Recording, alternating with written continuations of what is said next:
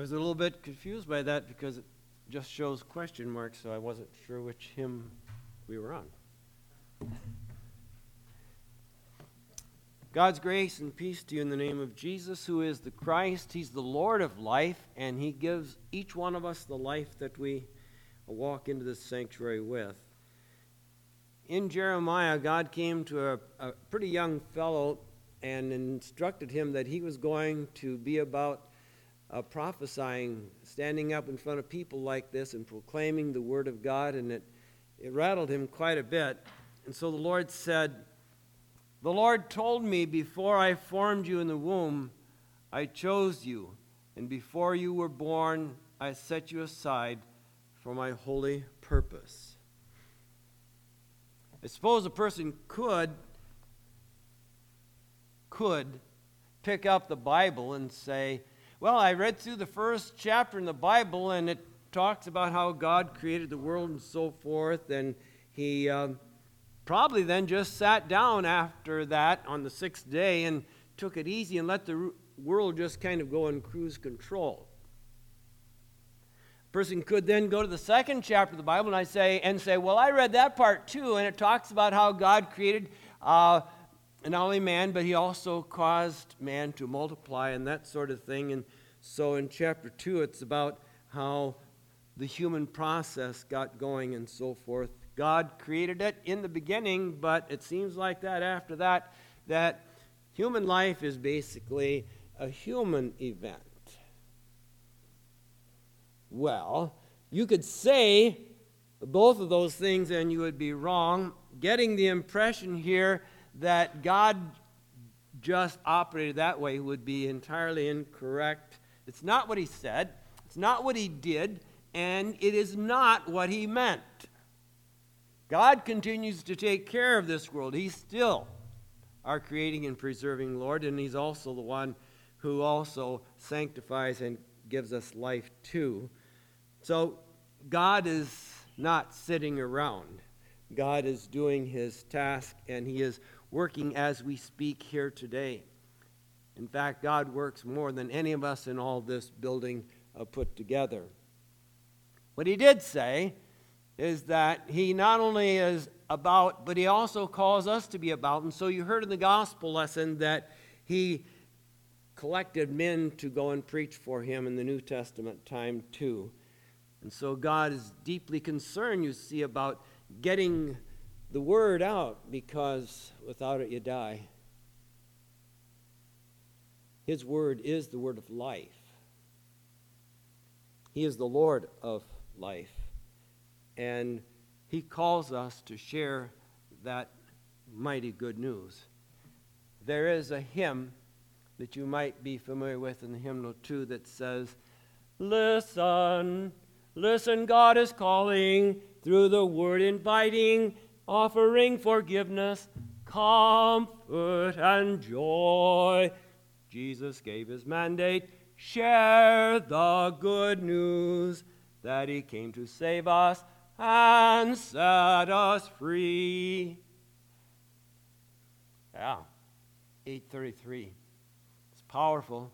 Love that one, because it talks about exactly what God's plan for us is. God's plan for us is to tell the good news of life and to respect life, because it's holy and it's from Him. So we go to Jeremiah here and we see that God caused Jeremiah to sit up and listen to him about how He is the author of life, that He designed life from head to toe, and that He knew Jeremiah before he even had a head or a toe. God knew Jeremiah before he was physically formed. God knew Jeremiah before he was conceived in his mother's womb. God knows every human being prior to our having a face and body and all of that. And He tells Jeremiah that I not only knew you, but I, being God, have mapped out your life. And your life includes that of being a prophet. I don't know that if they had a church youth group back in Jeremiah's day, but if they did, and Jeremiah was getting wind of this already, he said, I don't think so, Lord, not me. I don't think I can be a prophet. I don't know how to stand up in front of people and speak like that. I don't think I could ever do that. And that's when God says, I know the plans that I have for you to give you a future and a hope. Our youngest son, before he went off to Concordia, he had various Bible verses typed out and stapled, taped, can't staple, on our walls. And he had Bible verses, and Jeremiah, right here, 29:11 was one of them. And God strongly used that verse in his life and still does today. So how do you think that you would have reacted if God had come to you when you were a younger person, and some of you are younger yet? How would you have reacted if God said, this is the plan that I have for you? Well, how do you react? Because God does speak to us this morning about the plan that he has for each one of us. Your life is no accident, and there's nothing coincidental about it. Our Lord tells us that he is the author of life, and he has something very special for you to do each day that you live. And so in Jeremiah's time, he came to know this. And Jeremiah began to believe that God was going to use him in this extraordinary way, and yet he was still a bit skittish about it because he knew about the church in his day. The people were defecting from God's word, and there was a big watershed coming where there were going to be even more people turning away from God's path. And that made him a bit more fearful. And God told him that he would still use him mightily, and that he would stand in front of the people, and he would give something to the nation and the church, because they were tied together back then as what we call a theocracy. We don't have a theocracy today. There are no theocracies left. God doesn't work that way. We have the church and we have the state and so forth. But so Jeremiah was giving what amounted to basically being a State of the Union kind of address, if you will. And he knew that when he stood there and he said the words that God told him to say, that there would be heat coming his way, because the people would, a lot of them, would bristle at what he said. There had been other prophets before Jeremiah, and they had done the same thing, and some of them lost their lives because of that. These were tough people that he had to deal with. But God refused to let Jeremiah off the hook. And he said, no, my divine plan is going to stay. And I'm going to use you while you are here on this earth, but I have plans for you long after that, because there's something called eternity. And so God did do that. And Jeremiah did go forth. God knew him all along, even before there was such a thing as time. And so God began to gradually open up the map to his life and show him, see, now you're here, and now you're there, and so forth. And that was necessary. As God's word is disseminated, as in the Old Testament there were prophets, and we read in the gospel lesson how Jesus collected the men you heard about in the reading here today, we can see that God is very serious about getting his word out. It is a matter of life and death that churches like this are here, that you have a pastor and that you have a community around you, and there are people living and dying every day. But are they living and dying with faith in Christ? There is no bigger issue than life. Life and faith in Christ. And our Lord tells us that to reject the Word of God, and we know that many people are going to do that God is never soft on that kind of thing. When a human being or human beings are unrepentant and unreceptive to God's Word and so forth, God says, well, that's okay. We'll just, it'll all come out okay in the end. We'll just sweep all that under the rug. No, God doesn't do that. God is good. God is gracious. God is also our Father. But God is also just. And he says that those who turn a deaf ear to him will be lost, that it's a major thing, the most major thing that could ever happen.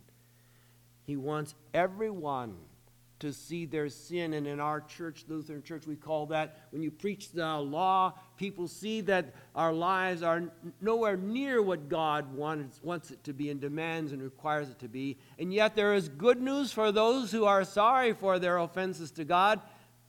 With repentance, they hear the good news of forgiveness of all sins and life forever in heaven because of Christ. So he tells us here today, he speaks to us about our life and the mission that he's given us and implications that we have in revering and respecting the sanctity of life too. Life is a gift. Life is a gift. It happens when you and I were conceived and when we were born, and God knew us too, though, before all of that even took place. Before I knew you, God can say, I formed you and I chose you. God knows actually every person before, because God is omniscient. He knows everything. Do you know what that means? That means that every life matters and that God has a special plan for every single person in the universe. There's nothing that is just by happen chance. And that includes the unborn. The unborn are valuable in his sight too. And that means that no life should ever be taken lightly. No life, whether it's up and around like this or still living in the womb, should ever be treated as a mistake, as an accident, as a happenstance. Even if two human beings got together and a child was conceived and so forth, and they might call it a mistake, God says that every life is valuable. And so our Lord tells us that when a child is conceived, even in a manner that was contrary to God's word, even if it was conceived in a time of violence and so forth, that child still has an eternity. And so any attack on this child is simply offensive in the sight of God. He calls snuffing that life out as murder. He calls it genocide. A human life sacrificed for what sometimes people say is expediency. And worst of all, there are those who refuse to agree with God's plan and intentions, and they say, we're going to do what we want to do anyway, anyhow. And he tells us and shows us in the Old Testament, as well as in the time that we live in now, that there is no nation, no matter what the initials might be, if you can have a U and an S and an A in it, if you do not respect life and the sanctity, that this is a holy matter from God, there will be consequences for that sin. Is there any greater offense that a nation can give than destroying life that is created by our holy God? You can pass a law and say, well, it's now okay because of Roe versus Wade. But God says, not in my book. You can have an organization that says we plan and we parenthood, and they don't do anything about planning and parenting, but only destroying life. They don't even do mammograms. All Planned Parenthood does is abort children. There will be no nation that will be excused of this. That's clearly, unquestionably, God's unvarnished message here. He's the author of life. And he calls us as the church, and we may be facing more difficult times as we in the church can be persecuted. If there are going to be some of your funds and my funds now going to Planned Parenthood to take the life of children, that is a challenging thing for us when we stand up for the faith.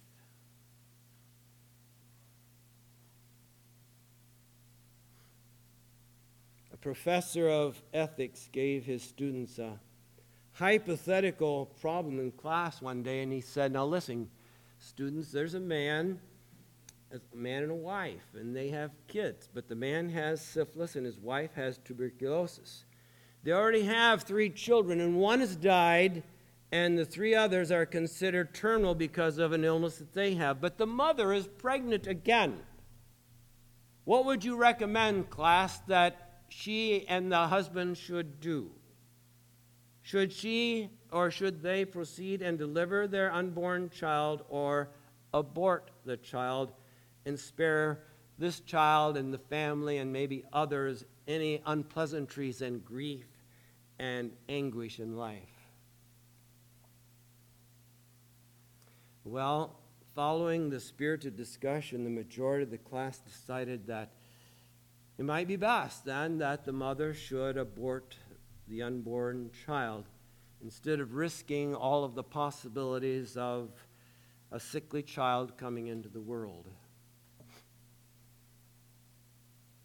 Then the professor turned to the class and said, fine, go ahead and abort the child.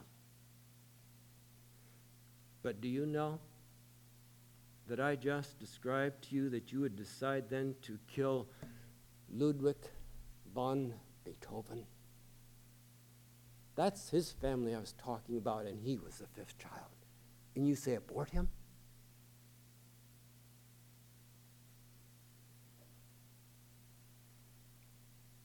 God gifted that baby in ways that you and I both know are extraordinary. How different the world would be without this one treasure, and there are millions and millions, of course. But there have been millions and millions lost, too. More people have been aborted than have been killed in World War I, World War II, the Civil War in Vietnam.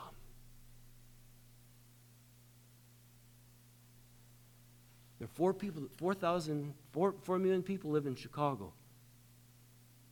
There have been over 40 million little babies, boys and girls destroyed. Isn't that like over 10 cities the size of Chicago? Thankfully, Beethoven was not sacrificed, and he became a very important part of society.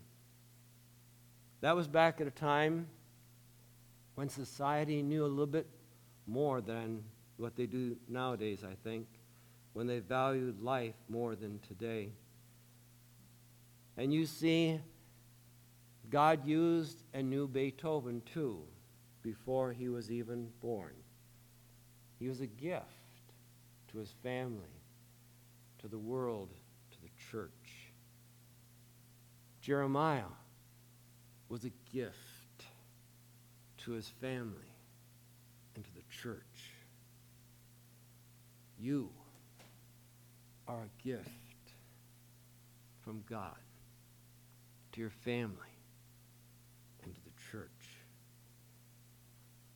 For those who might have gone the wrong way in life, who were told and lied to about what was really inside, and they went through the process of abortion. It is wrong in God's sight. But for anyone who is suffering from that and with repentance turns to Christ, there is no sin for which Christ has not paid for. He paid for that too, even though it is a very serious thing. But then all sin is serious. That's why Christ paid for all of yours and mine. Our Lord says to you in closing, I set you aside for a purpose. I have holy plans for you. Thank you, Lord, for the gift of life. In Jesus' name, amen.